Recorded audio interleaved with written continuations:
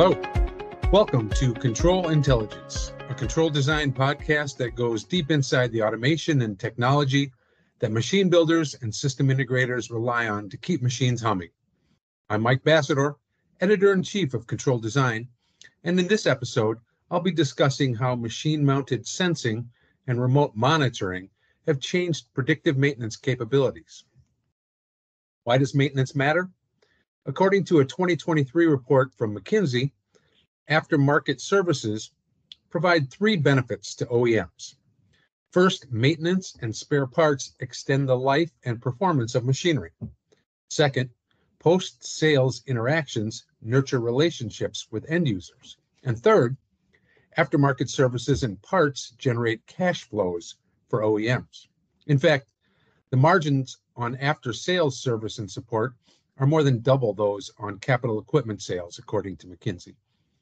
And aggressive models that are built into the sales contract can lead to margins that are as much as 10 times higher. One of the more popular business model buzzwords that I keep hearing is the as-a-service subscription-based revenue stream. After-sales service has been around for decades, but even as recently as the turn of the 21st century, that model was transactional and reactive, according to McKinsey. The ability to monitor equipment remotely has changed what's possible.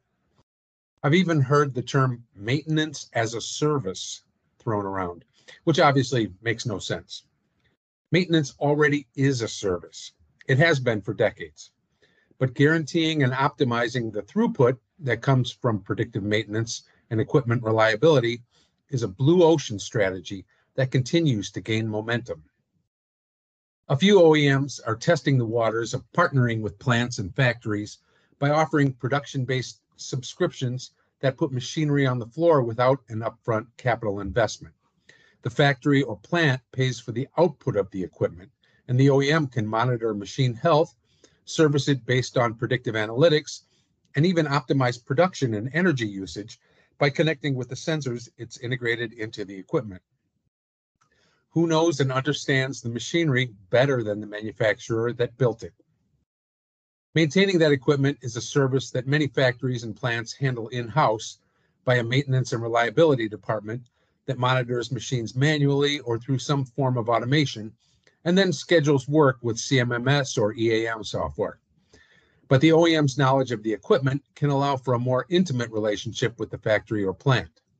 However, whether to offer aftermarket services and spare parts support as an add-on expense or to sell production as a subscription-based service will depend on the OEM's desired cash flow. Maintenance of industrial manufacturing machinery is inevitable. Optimizing production and energy efficiency are optional, but highly valuable. It's time for OEMs to design equipment with an aftermarket plan in mind. Thanks for joining me on this episode of Control Intelligence. If you've enjoyed this episode of Control Intelligence, don't miss our older episodes and subscribe to find new podcasts in the future. You can find our podcast library at controldesign.com, or you can download all episodes via Apple Podcasts or Google Play.